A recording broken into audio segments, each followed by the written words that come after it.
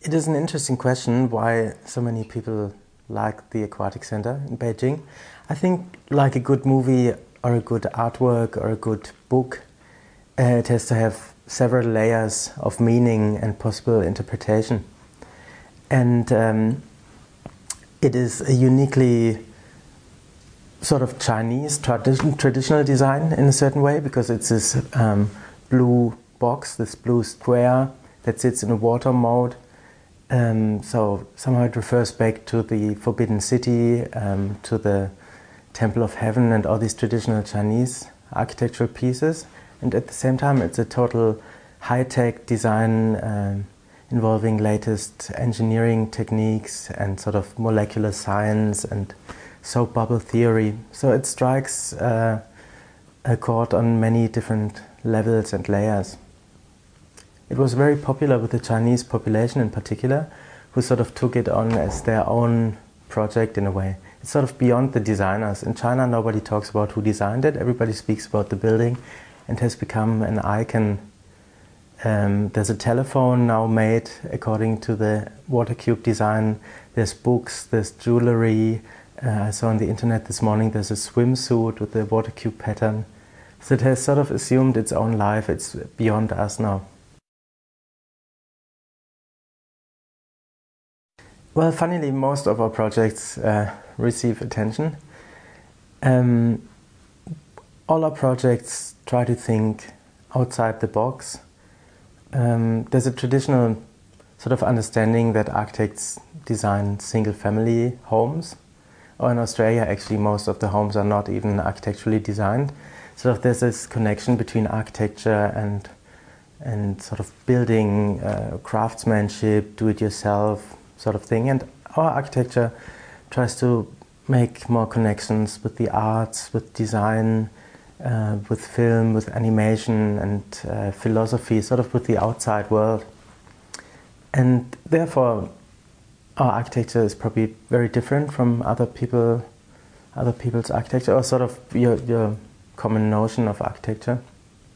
And we recently won the Interior Design Award in Melbourne, actually 2 days ago, for a project called the Future Hotel, which is a hotel room built as a research laboratory to test new technologies in hotel design, new technologies, new design features, and implement all these different features into one laboratory that can be tested. Reactions of visitors can be tested, people can sleep in there overnight, and things like rocking beds and interactive screen displays and temperature that reacts to body temperature and so on is researched there.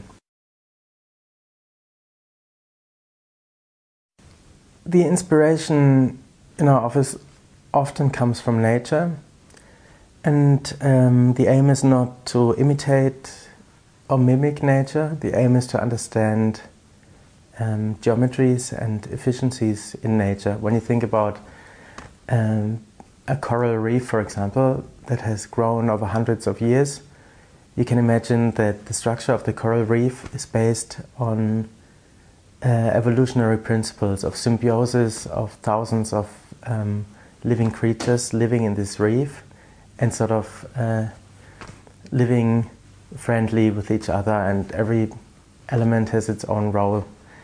And at the same time, the coral reef as a structure is exposed to wind and sun and currents, water of course, and to fish. And therefore it's extremely strong, extremely lightweight and extremely porous in a way.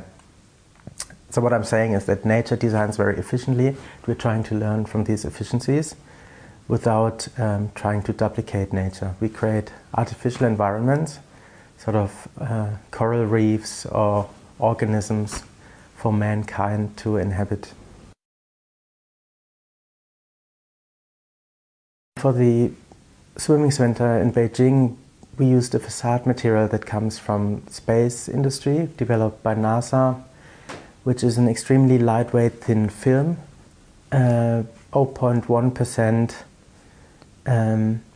or 1% of the weight of glass, 0.01 millimeter thickness, but with the same structural and thermal properties than glass. So it's a lightweight film that acts under inflation, can span up to 9 meters, so you can create gigantic panels of this material without any substructure. So again, the aim is efficiency, lightweight, less material for more space. Other materials that we use are textile meshes, essentially fabric, but high-tech versions of fabric. And we stretch these fabrics and twist them and pattern them in a similar way that shirts or fashion generally is made. And we create spaces with very little material by applying sort of mathematic surface rules to architecture. We like to work on very small scale projects and on very big scale projects. And one of the biggest projects we're currently working on is the design for a sustainable city in Abu Dhabi in the Middle East. So we believe that urbanism in the last 50 years is pretty much a failure, and in particular the newer the cities are, the worse they are, which should be the opposite. A city like Rome was actually built very reasonably, but newer cities, in particular in Asia and in the Middle East, have made a lot of mistakes, even worse than history has shown us. And the problems are, of course, pollution, traffic, completely no sensibility for emissions, for sustainability.